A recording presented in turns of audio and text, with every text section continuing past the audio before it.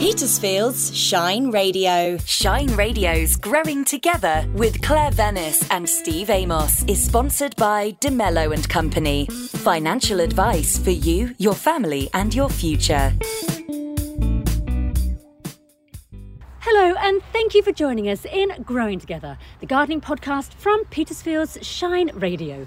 I'm Claire Venice. And I'm Steve Amos. And we're back at the Adhurst Estate allotments on a murky morning, Steve. It is a murky day, isn't it? What weird weather we've been having. Yes, it has been really strange because this past weekend, the last weekend in January, was quite spring-like. I've been in the garden. Well, I don't know whether you saw the news. The hottest day ever on record in the UK in January. Nearly 20 degrees in Scotland. 19.6 degrees or something like that. That's not right. It's weird, isn't it? I was walking the dog yesterday, actually, and I bumped into a lovely old lady. She reminded me of my granny, shuffling along, walking her little dog, and we were talking about the weather, and she said, well, it's like a spring day, isn't it? I said, it really is like a spring day. I said, almost summer-like. Well, summer's on its way, she said. I said, yes, but what day is summer going to be this year? You just don't know, do you? It's don't. Bizarre, really bizarre. Love her optimism, though. Oh, I know. Really and it bizarre. doesn't help, does it? Because the beginning of the year it was wet, then we had that really cold snap. Yep.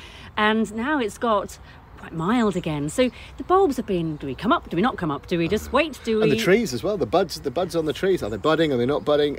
Let's hope we don't get an early flush of blossom from the fruit trees, because we know what happens when a cold snap comes. We get no apples, do we? And I have been known to wrap my apple trees up. I remember you did that last year, didn't you? I have done that before. Out like a crazy person at night, wrapping your apple trees up in fleece. I love it. Exactly that. Well, I noticed as I came down here to the allotment, Steve, you've been bringing bags of compost out onto your plots. As it's a bit drier, it's a bit warmer, get the compost down and cover them again. Well, talking of looking after your plots, joining us in this episode, we are delighted to have special guest Sheila Das, who is garden manager at RHS Wisley, and she talks about her journey into horticulture as well as her approach and research in soil health. Really interesting. Sounds really interesting. Although it's a murky morning, there are lots of little voices. There are, aren't there? The little school has come down from the village. It's so sweet seeing them walking down the road. They're all manacled together like some chain gang, and they come down here with their little legs. And don't get me wrong, I've not got the biggest legs in the world, but they must be knackered by the time they get here. Yeah. And they come down here, they spend about an hour messing about in their garden and then traipse back. I'm sure they'll sleep well tonight, though. I'm sure they will. Very, very sweet to hear them playing. You might hear them too. So your plots here, Steve, you were talking about changing the wood around the raised beds. Yes, and I'm still talking about it. Good. If you notice over by the carrot bed, there's a new bed, and I'm just sort of going through the beds now and looking at really what needs changing. You know, it's a lot of money. You've got to look at ways of how we can do things a bit more frugally. My opinion of allotmenting, it's a way of gardening frugally. You know, absolutely, if you had all the money in the world, you'd have the best allotment ever. But look on Facebook, look on Gumtree and pick up stuff. People are always getting rid of bits of timber. The trouble is, my beds being nearly 3 metres long, no one's giving away 3 metre lengths of timber, unfortunately. I can't imagine they are. Well, it's the same as me, actually. I'm thinking about redoing my compost area. Okay. And I need some timber for that. So I'm looking at alternative ways to get that done. But I want to do that this time of year before I start growing around it, so I can properly plan it out and see where everything's going to go. And that's also something to think about this time of year, is plan your plots. Absolutely. And I say that to everyone that takes on a plot here, is plan. Before you put a fork in the ground, have a plan, because you can be completely overawed by the magnitude of the task ahead. And if you split it up into smaller bits, but just make it more manageable, and then when you come up to the plot or in your garden, if you've got that plan, you can work through it one bed at a time, and you're not overawed with the magnitude of the task ahead. Good advice, because it should be fun, shouldn't it? I mean, we all enjoy getting out in this fresh air, enjoying our time in our gardening areas, and it should be fun and not a chore. And I think as soon as it becomes a chore, you need to think about, one, whether you're doing it right, or two, whether allotmenting or gardening in general is right for you. Because if it does become a chore, you've lost the love, haven't you? Well, let's hear from Sheila Das in the first of 2 interviews with her in this episode about how she started her career in horticulture and discovered her love of growing vegetables. I've come to RHS Wisley to meet with garden manager Sheila Das, who is in charge of education, edibles, seeds and well-being here. And we're sat in Sheila's beautiful office. Hello, Sheila. Hi, Claire. Thank you very much for inviting me here. Thank you for coming. It's a lovely day. It is a beautiful day, and I think we'll pop outside in a little bit. But first of all, we wanted to talk a little bit about your journey to getting to your position here at RHS Wisley. And I have to say, your office is stunning. It's in a beautiful building just to the side of the main entrance. And we're surrounded by gorgeous books, a large amount of pine cones. Yes. And a fantastic view. Absolutely, Claire. Yeah, so we're in the old laboratory here at Wisley, and many people come here and they think it was a house.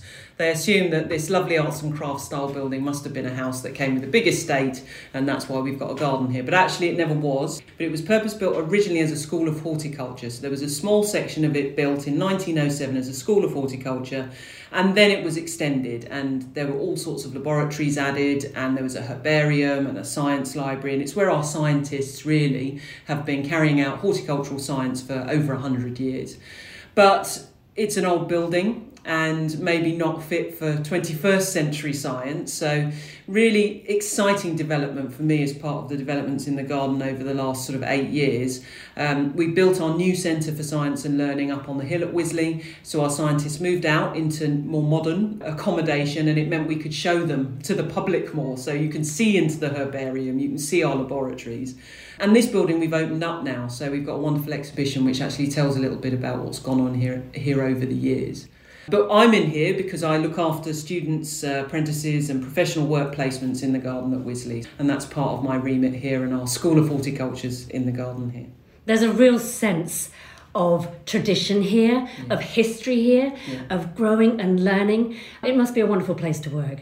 It's incredible. I look out, the view out of my office is amazing. It's been much commented upon, and I can't quite believe it really. I never planned it. It's one of those things where suddenly you end up doing something and you think, gosh, how did I get here? And I changed career actually, so I haven't always been in horticulture. So I don't know, about sort of 16 or 17 years ago, I was working in logistics in the supply chain, distributing CDs and DVDs when we used to have those. And don't get me wrong, I did actually enjoy my job. It was really varied, and I worked with a wide range of people, and it involved working with people and planning projects, and and I love spreadsheets and all that kind of thing. But I realised it wasn't maybe where I wanted to be forever inside a warehouse, and so we were having a restructure, and I managed to restructure myself out of the business. And my mum had just got an allotment, so I went and spent 3 months kind of helping her out on her allotment, thinking what to do with life, and obviously had this eureka moment that I discovered. I used to garden as a child with my mum. So my mum and grandmother were very keen gardeners. But then I stopped, as you do in your teenage years, and this is something we're trying to look at the RHS at the moment. And then, yes, went away and then didn't come back to it until that period of time when I helped mum on her allotment and thought, oh, wow, this is, it's creative, it requires planning, I'm outside, I'm being physical, this feels like a thing that I really, really want to do for the rest of my days. So you went to study? Yes, so I did what was then the RHS General Certificate, now known as the RHS Level 2. I did it in a year at the wonderful Capel Manor College. I was at the Gunnersbury site, so I used to go there for a day a week, still kind of consulting in my old role, and that allowed me to make that transition really. And that was amazing, going for a day. I couldn't believe it, to be honest. I literally couldn't believe that I could spend a day with people talking about plants and gardens, and it was a thing. It was a thing you could do, and it was then potentially a thing you could do as a job. And I was really lucky after I'd done that actually to find a job in a hotel garden near to me. I used to live in Watford, so there's a hotel called The Grove. And they were recruiting and I just went along. I did a working morning and very little experience, but yeah, wonderful senior gardener there took me on, and I had a couple of years really cutting my teeth, learning what it was to be a professional gardener. And I think that's quite different to just doing things at home. You do have to have a different mindset really. And then I wanted to study more, so I actually applied to do the Kew diploma. Not Wisley, I applied to Kew, and I spent 3 years at Kew studying on their diploma in horticulture. Before then getting a job afterwards, I went to English Heritage, a wonderful historic property in Bedfordshire called Rest Park. And interestingly, there at Rest Park, you know, it's a big formal landscape, but they were also launching the sort of historic and botanic gardens training programme. They were doing a 2-year programme, so there was some horticultural education and teaching involved with that, which was something that I've always been interested in training. It's all of those transferable things that just kind of thrown into the pot. All came together here. Yeah. Well, talking of the educational side of things, you now look after the educational side here as well. Yeah. How many students, apprentices, do you have every year? Well, in total, our cohort is 33. So we can take on 18 or 19 new learners every year, depending. We have an arboriculture apprentice who starts every other year. It's a 2-year programme. So we run arboriculture apprenticeship. We have horticultural apprentices, obviously, and they're on a 2-year programme, and we have 4 of those in each year.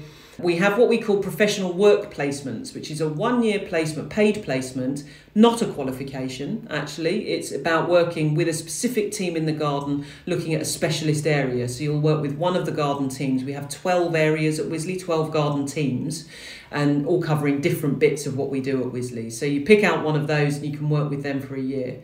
But that's much more about you've already got a qualification, but you want to kind of consolidate some of that technical knowledge. And then we have 20 students on our 2-year diploma programme, which is a level 3 and level 4 programme. And that's in horticultural practice, so it's very practically based. You work full-time in the garden, and then you have a series of lecture weeks throughout the year, and you need to study and produce projects outside of work time as well. So it's very intense, but it's a real kind of immersion into a whole huge variety of things that you can then go to pursue in horticulture. And some of that is things that, that are very obvious, so different garden areas having different styles, that's part of the diversity. But also what we do at the RHS, we do a lot of work with communities, education, shows, lots of different things that our students can kind of dip their toe in, our science teams, and really see the breadth of variety that you've got in horticultural careers. And is that open to all ages? Yes, any age. And I think this is really important. I was 37 when I started the Q Diploma. So I had 3 years of study ahead of me. I turned 40 in my 3rd year on the Q Diploma. So that's fine. It doesn't matter, and you bring life experience with you. In fact, I was with some of our ex-students last night. We were doing an event for our Careers Week, and they pointed out that on their course, in their year, there were 30 years difference between the youngest and the oldest. So it really doesn't matter. And that is the beauty of horticulture as a whole.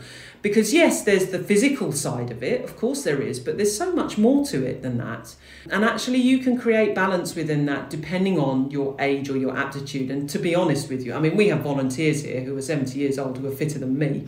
And so actually that age is irrelevant really, I think. So that's really exciting. We'd love more young people to come straight from school into horticulture. We'd love schools to be talking about it as a career and really talking about the diversity of it. If you're artistic, you can be in horticulture. If you're sciencey, you can be in horticulture. If you like to be physical, you can be in horticulture. If you like wildlife, you can be in horticulture. So it's everything for everybody, really. Do you do much outreach at schools? Yeah, so there's a number of things. We have a wonderful campaign for school gardening, and you can go onto our website and learn all about that. That has a huge set of resources actually for schools, more so independently to kind of implement in their own schools and help teachers and students at their school to really understand what they can do at their schools, to really introduce that and understand how that kind of correlates obviously to the curriculum. So that's a resource, our campaign for school gardening. We do have an outreach team, so we have teams who work in our communities, and sometimes they interact with school settings and they go into schools,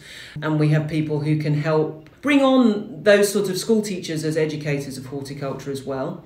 And then we have a new initiative called New Shoots, which is really exciting, which is looking at a whole host of things about how we can get people to have experiences in horticulture, any people from any background, from anywhere, to really find horticulture accessibly.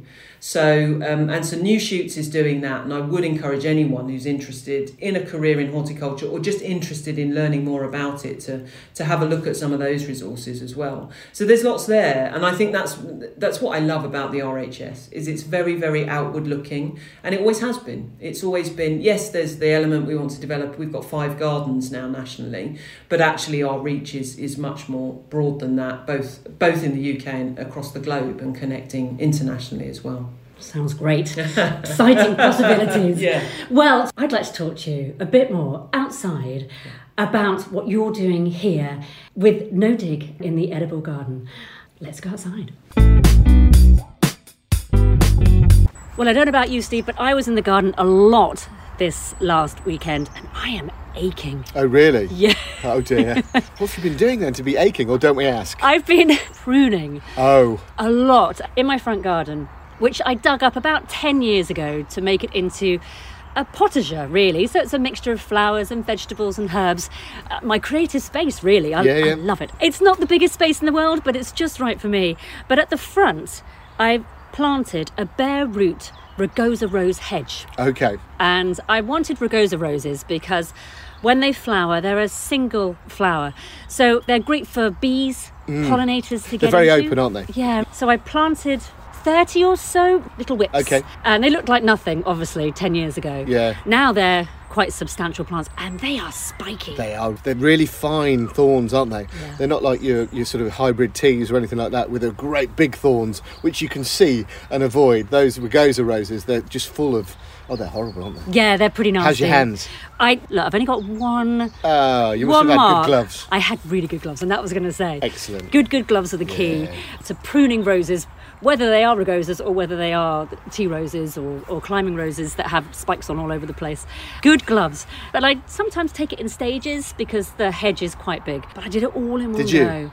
No wonder you're aching then. Yeah, but it is a time of year to prune your roses, whether that be a hedge of Rugosa roses or a shrub rose, a climbing rose. I was doing it last weekend as well, helping my friend. They've got a raised bed, which is all roses, beautiful roses. They're iceberg, I think, is the variety. They're beautiful, pure white, absolutely gorgeous, smell amazing. But they're a bit old and a bit woody, so I've been a bit brutal this year with them. Taking them down. Didn't use secateurs. Not a chainsaw, don't worry. I didn't use a chainsaw. I used a big set of loppers. Wow. Yeah, well, I did half and half last year and they responded really well, so the lot's gone this year. Yeah, my friend was a bit shocked. They'll be fine. They were really healthy last year. It's also time to cut the dead wood off too. And I had quite a bit on one of mine. Oh, really? And sometimes the plants suffer with black spot as well. Okay. So make sure you do clean your secateurs between pruning each plant. Yeah, it spreads like wildfire, that stuff, doesn't it? And the thing is, when you're pruning roses, to remember an open structure, a bit like your trees. Look for crossed stems, because that all leads to disease, because they rub together. I'm showing you, obviously good for radio. They rub together, create weakness, infection can get in. So make sure you've got a nice open structure with your plants. And if you're looking to increase your roses in your garden this year, it's still bare root season. You can never have enough roses. It's interesting, actually. You said something earlier about not having a big space in your front garden. A lot of people think, I've got to have a big garden. If I want to grow veg, I've got to have dedicated veg space and this, that and the other. You really don't. There's so many ins into gardening that you don't need the space. So if you're listening to this and want to do something, why not come along to the seed swap in March and talk to us? There's going to be loads of experts there. Talk to us about how to get into it, what to sow, what you can grow on your window ledge, what you can grow by your front door. Anything's possible. Good point, Steve, because the seed swap will take place on Saturday, March the 9th. I know we've mentioned it before. We're going to keep mentioning it because we're so excited about it. This is the second year that we have organised the seed swap.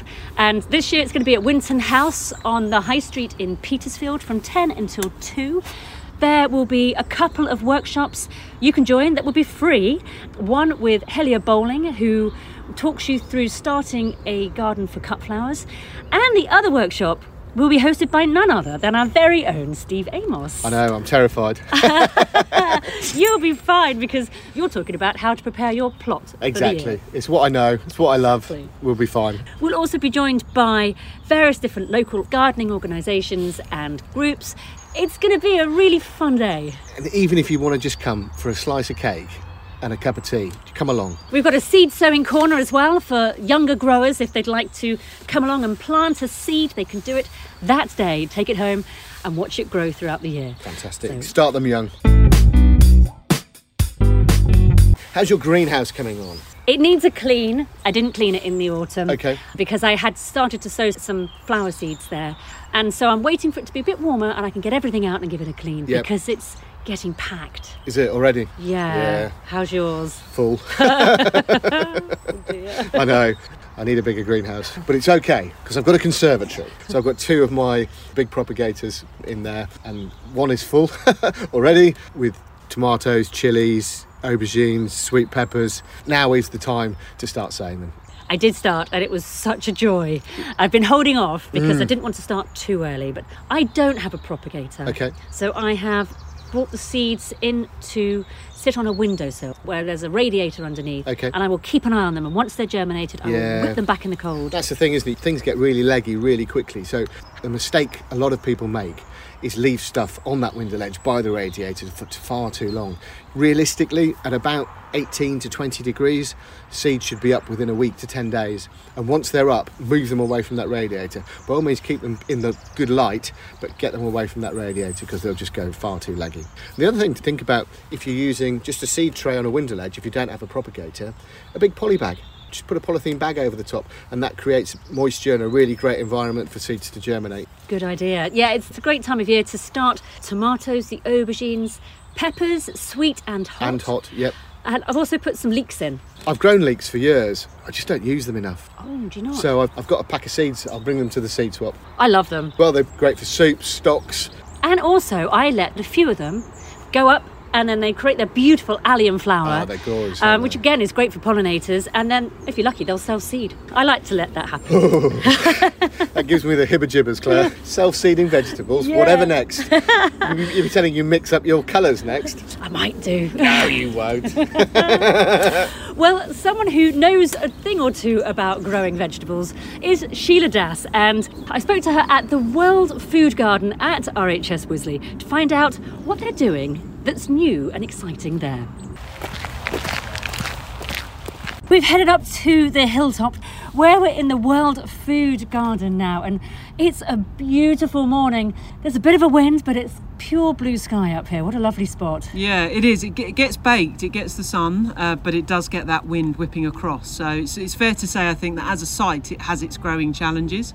But we identified this as the site. This is part of our edibles landscape at Wisley. And I think what we're really keen to talk to people about is you've got what you've got.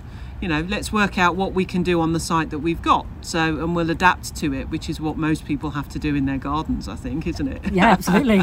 Now, this site opened in June 2021, so you're heading into the third year. What things have you learned as a result of growing food here? We've really learned to relax a little bit about what might have been previously perceived as the rule book, in inverted commas. So we went into this project very much thinking that this garden, well, the whole of our edible landscape is respectful of soil. So we operate a no-dig approach, if we call it that. So we don't routinely turn over our soil, and we're trying to build soil health. And on a sandy soil in Surrey, that's a place to experiment. You know, the challenges that we have with that are, like we said, it is very sunny and it does get very windy, so that sandy soil dries out really quickly. So we have to make sure we have a good layer of mulch to try and trap moisture in as much as possible. So that's definitely one thing we've learned. And in fact, this year we've changed our mulch to experiment with a slightly thicker, bulkier mulch, just to see if we can lock in a bit more moisture. The other thing, I think, is we very much wanted to operate this garden in a chemical-free way, an input-free way, actually, as much as possible. So we don't use any chemicals, we don't use any artificial feeds, we literally feed our soil with mulch, and from the healthy soil we grow healthy plants. We have created like a diverse set of planting which invites in all sorts of other creatures to inhabit the space with us. Sometimes they want to eat the things that we eat, and we're learning which of those are more prolific than others. But equally, we're not then out there to annihilate them or get rid of them. What we're trying to do is encourage as much kind of predator-prey balance as possible in the garden. But that's really positive. So you will come here, you'll see things with nibbled leaves. That's okay, because that just means that we're inhabiting an ecosystem. So if something's not eating your garden, then there's something wrong there, you know. So those are really a couple of things that we've really focused on, and the learnings that we're getting out of that are really exciting. Was the garden originally set up as a no-dig garden? Yes. We had fabulous contractors, a company called Landform and a chap called Mark Gregory, who people who look at Chelsea might have heard of Mark Gregory. They were involved, and they were really, really helpful in trying to find the best way to set up our beds in what would then ongoing be a no-dig environment. Obviously, we had to do some digger work with the site as it was. So what they did was, it was really interesting, they excavated the whole site and they filled it full of subsoil. So you can imagine with all the earthworks of the building, there was a lot of soil hanging around. We'd carefully kept the topsoil in a pile, and my one piece of advice to any gardener is if you produce soil waste, if you call it waste, if you produce soil in your garden from any project, don't get rid of it. It's such a precious commodity and it's yours. So we kept that, and it was a huge pile, big stack of it in the Arboretum for 2 years. And then when we came to build the garden here, the landform team excavated the whole lot. They filled it to ground level with subsoil. And that allowed them to drive all over it, put the fences up, put all the bed edges in, and actually make the shape of the garden. So they did all that, but then when they'd laid the bed shapes out, they just took out about 40 centimetres, 45 centimetres of that subsoil and then replaced it with our lovely topsoil. Now, what we didn't do then, which in a kind of digging mentality you would do, is incorporate organic matter. We didn't mix it into that soil. We put the soil in and we put the organic matter on the top. And that was quite a departure from what, people might think that you should do. Fair to say, though, we'd been no dig at Wisley for some time up to this point, so we knew it would work. And I really wanted to use this opportunity to see if it would work and what sort of growth we would get in that first season. And how has it performed over the last year? It was mind-blowing. That first season was mind-blowing. Bearing in mind our topsoil had been stacked up in a big, we're talking metres high heap. So I thought, it'll be anaerobic, it won't have any goodness in it, there won't be any life in it. But it had enough to grow us an amazing crop in that first year. And we hope that we're building on that fertility all the time. We literally didn't plant a plant in this garden until the 3rd of May 2021, and we opened on the 24th of June. So it was all planted in a few months. And then if you fast forwarded to look at it in the September, it was like an established garden that had been here for years. So I think the thing that I often say to people is, don't be nervous of trying something new. It might not work, but it might just work. So don't be afraid of what we might think, it could fail. There's no failure, there's only a learning. So why no dig? I mean, we are used to grabbing a spade, popping it in the ground, digging up the soil. There's a process within that, and there's a kind of feel-good factor as well of feeling like you're doing something when you're digging the ground. Why stop? What would be the benefit to stop doing that and use a no-dig approach in a garden? Yeah, I mean, this is something that I came across many years ago with a well-known chap called Charles Dowding, who's very well known for his work in that sort of no-dig arena. Why no dig is a really good question, and there are lots of answers. There are practical answers, there are scientific answers, and there are philosophical answers. Philosophically, I will often say it feels like the right thing to do. If we want to start emulating nature, nature has a really great system. Nature developed the most infinitely complex system and we'll never understand it. But it works, it hangs together, it creates balance and it sustains. And there isn't, that thing, when we interfere with some of those cycles, we can put it out of balance. So really that's what it's all about, it's keeping the balance. In a practical sense, in your soil, nature developed a system whereby soil is an amazing thing. People will often talk about soil sequestering carbon, for example. That is one thing that it does to a certain degree. It's very complex. Carbon relationships between the atmospheres and soils and how things are stored is so complex. I don't understand them. But it does that, but then also it hosts so much life. And all of that life then contributes to a system which then interacts with the rest of the sort of ecosystem, the environment. So if you think you have big fungal networks in the soil, we're starting to learn much more about fungi and how important they are.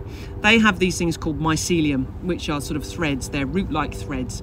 They connect together and they help to transport water, nutrients and support a whole host of life in soil. And the actual physical activity that mycelium's doing is it's creating channels in the soils. It's aerating it. So if we start thinking about our digging analogy again, what do we think we're doing when we're digging? We think we're aerating the soil. We think we're improving the soil. But actually, the fungi are going to do that for us anyway, and all of the life in soil is going to do that. They're going to create channels through which air and water can flow, and we know that plant roots need an aerobic environment. Not to mention, there are billions of life forms in soil, all performing very different functions and activities, and all going up to make up that wonderful balanced structure. And again, I would say we'll never really know the true complexity of that. The thing that's quoted very often, a handful of soil can hold more microbes and more organisms in it than human beings on the planet. So we can't get our heads around that. We know more about space than we know about what's going on under the ground, which is really mind-blowing. But what all of those things are doing, so importantly, again, coming back to the system and how it all hangs together, they, with the above ground parts of the system, so we're thinking sunshine, atmosphere, plants plant roots then get into soil, and they are the connector between the above and the below ground, they're actually all just feeding nutrients to each other. Basically, it's just a really mutually symbiotic system. Everybody is helping everybody else. It's a wonderful community. If there are too many baddies, then, the goodies come along and they balance them out. I mean, being very oversimplistic and slightly childlike about it, but that's how I feel about soil, so that's fine. But if we leave it alone, fundamentally, Claire, I think that's it. That's what I worked out, let's just leave it alone and see what it does.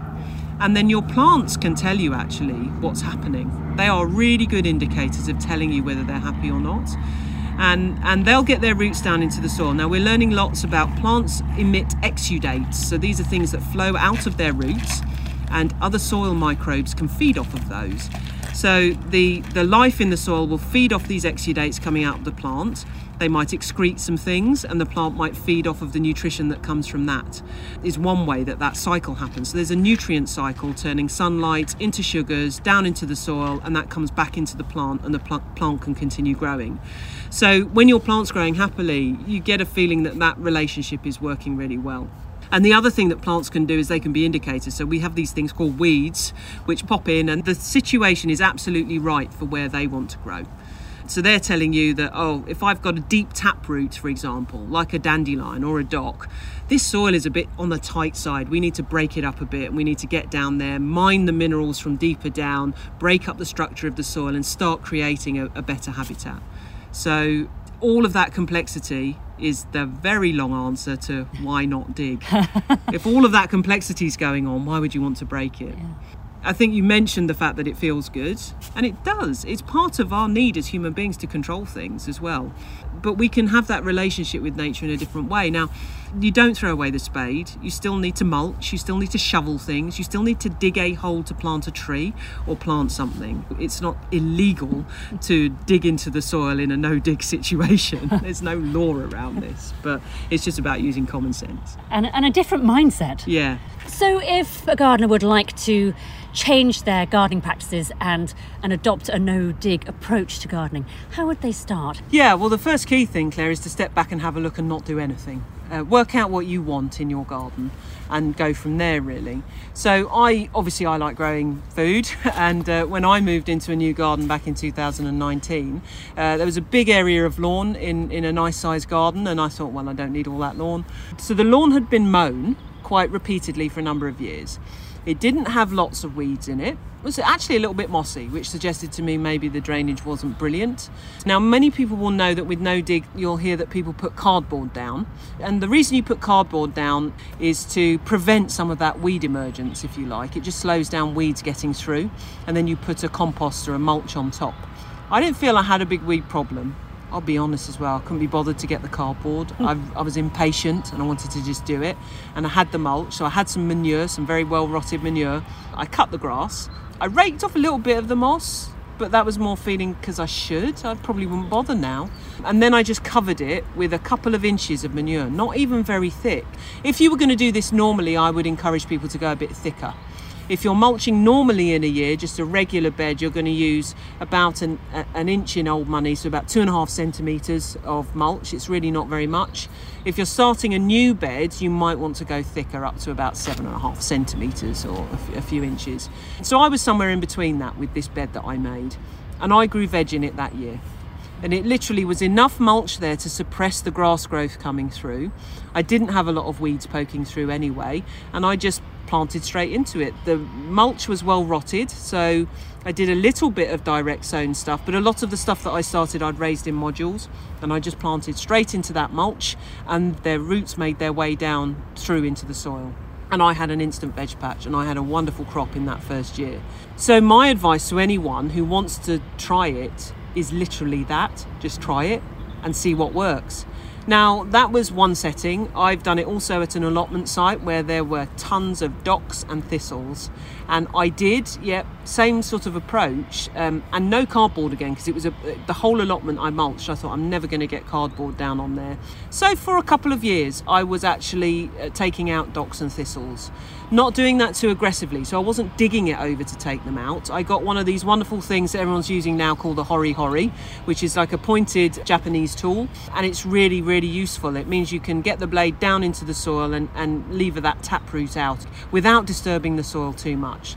So it will vary depending on your site and what you want to do. But again, if you just want to make a shrubby border, put some cardboard down over some grass, plant your shrubs into the ground, cardboard around them, and put a nice thick bark mulch even on top, and there you go. You've got an instant border. Amazing. It sounds really simple. It sounds like I'm oversimplifying it, but these are real stories of things that I've seen, I've done, or I know people who've done them. It's a very interesting approach. I mean, you mentioned about planting your vegetables from pre-sown modules. Yeah. Would that be a recommended way of doing it? Yeah, it can be helpful. So there's a couple of reasons why that's helpful. It means you get to grow them on a little bit before they have a chance to be nibbled by anything else. So if you do have a garden that's full of slugs and snails, raising seedlings in modules can be very helpful. It means their roots have grown on a bit. So actually what you're doing then is if you pop them into more or less the mulch layer on your bed, then the roots are going to go down and they're going to search into that soil. So it helps them to establish a bit quicker. It also means that if you're thinking about vegetable growing, you can have more of a succession. So literally, as you harvest one crop, you put another one in. Now, there's a really interesting principle here about no-dig growing or caring for your soil. And it's really about always keeping the ground covered. Now, we can do that with mulches, but actually the more I'm looking into it, the more I'm thinking the best way to do that is with living plants. Because not only can you keep the ground cover with the above ground part of the plant, so it stops all the weathering on the soil, it stops it leaching and running away or getting blown away in the wind, they've got roots in the ground. So those roots are doing good things. Remember those exudates that I was talking about? The roots are performing function in the ground. So the more you can have things growing in the ground, the better. And successionally growing, so growing into little plugs and modules, is a really good way of keeping roots in the ground. And I suppose green manures to help through the winter time. Yes, green manure's the same. Now the thing with green manures is everyone would say you'd sow green manure, then you'd dig it in. Now obviously we'll take that bit away. So there are different green manures, and I think we've got a lot to learn on this. Certainly I have personally, and we're experimenting with this a little bit. I am on my own allotment. Because you can have a perennial green manure that comes back, as the name suggests, year after year. Now you might think, well, that's no good. The ground's going to be covered the whole time. I'm trying this year, what I'm going to do is I've got this perennial green manure with some clover and some ryegrass in it, and I'm going to cut that throughout the season 3 or 4 times. Food for my compost heap, which is another thing. So I'm producing food for my compost heap from my green manure. And then I'm going to plant some brassicas in amongst it, for example, so my cabbages or my sprouts or whatever. And just manage the competition and just see how it goes. But what that means is all of those roots from those green manures are doing all those funky things in the soil, as well as your own crop's roots. So I'm really interested to see where that goes in the future, because I think that could be really powerful in terms of just keeping ground covered. Also, quite critically, not needing lots of mulch, because this is something else that people say, I can't get hold of all that mulch, or it's really expensive, or, I've got a courtyard garden, or I've got a back garden that's not accessible from anywhere. How do I get things in there? And I just love to explore more. What can we do with plants that negates the need for us to be buying in expensive mulches, for them to be produced, to be transported, to be bagged up sometimes if people are buying them in bags. There's all of those things that would be nice to take out of the system and keep it as simple as possible. Absolutely fascinating talking to you. Thank you. What amazing food for thought. Thank you so much. Really interesting ways of gardening, and every year we all do something new and different in our gardens, but I think to try and a no-dig approach this year would be the one to go for, I think. Absolutely. Just come back to thinking, why am I doing this? What do I want out of it? I want to have a nice harmonious existence with my surroundings. And actually the opportunities are what's exciting. And that's the thing for me. No dig, growing food offers us so much opportunity. There are lots of challenges in the world, but there's so much hope in working with nature and understanding how it works. And it's spine tingly. It makes you feel good. You're connecting in a different way. And it's really profound. It's really exciting. So if you do get a chance to visit RHS Wisley, it's really well worth going to have a look at the World Food Garden. Such an exciting place. Another event that's happening here at the community garden. It's a busy space, Steve. It is, isn't it? Yeah, I think following on from the highly successful Tree Fest they had back end of last year, we've got Hedge Fest. I love it. So what's Hedge Fest all about then, Claire? Well, Hedgefest is kind of the continuation, as you mentioned, of the Tree Festival. But it's the last chance to order any bare root fruit trees that you would like to have in your garden this year. Some are potted. You don't have to put them in the ground if you don't have the space. But it's Pecans, which is Petersfield Climate Action Network's continuation of their Fruit Tree in Every Garden initiative. And it's going to take place on Saturday, February the 24th at the Community Garden here in Petersfield from 10:30 until 1:30. You can order now. The fruit trees need to be pre-ordered. Where do you order them? So you go to Pecan's website, which Okay. is petersfieldcan.org, but the order window is really small, so you have Okay. to order by the 8th of February. Bare root stuff, it's good. I love this time of year because I know it's still murky and it's a bit grey and horrible, but at the same time, there are signs of things growing, preparing, planning for the Absolutely. year ahead, and there's a huge amount of excitement to be had in that. Looking forward to the next few weeks. Yeah. Me too, Steve. Well, it's great to catch up with you again, and thank you also to our guest in this episode, Sheila Das. Thank you also for joining us. If you'd like to contact us, you can email joinusandgrow@gmail.com. You can say hello and follow us on Instagram too. You go to growingtogether_podcast. If you'd like to find out a bit more about the seed swap, our website is growingtogether-podcast.com. We'll have more information there about the workshops too. So, until next time, happy gardening. Growing Together is new twice a month and supported by DeMello and Company. Financial advice for you, your family and your future. Get the latest editions of Growing Together at any time at shineradio.uk. Made by volunteers in Petersfield, this is Shine Radio. Oh, it's like being in a little family. I love the community spirit. I like coming out to events like this. This is my first event with Shine. I'm honing in on my editing skills right now. I've been allowed free reign of the controls this weekend. And yeah, I'm just learning loads of new skills, being able to broadcast, interview. It's really good. Petersfield's Shine Radio. You make it shine. Call Petersfield 555 500 or email team@shineradio.uk.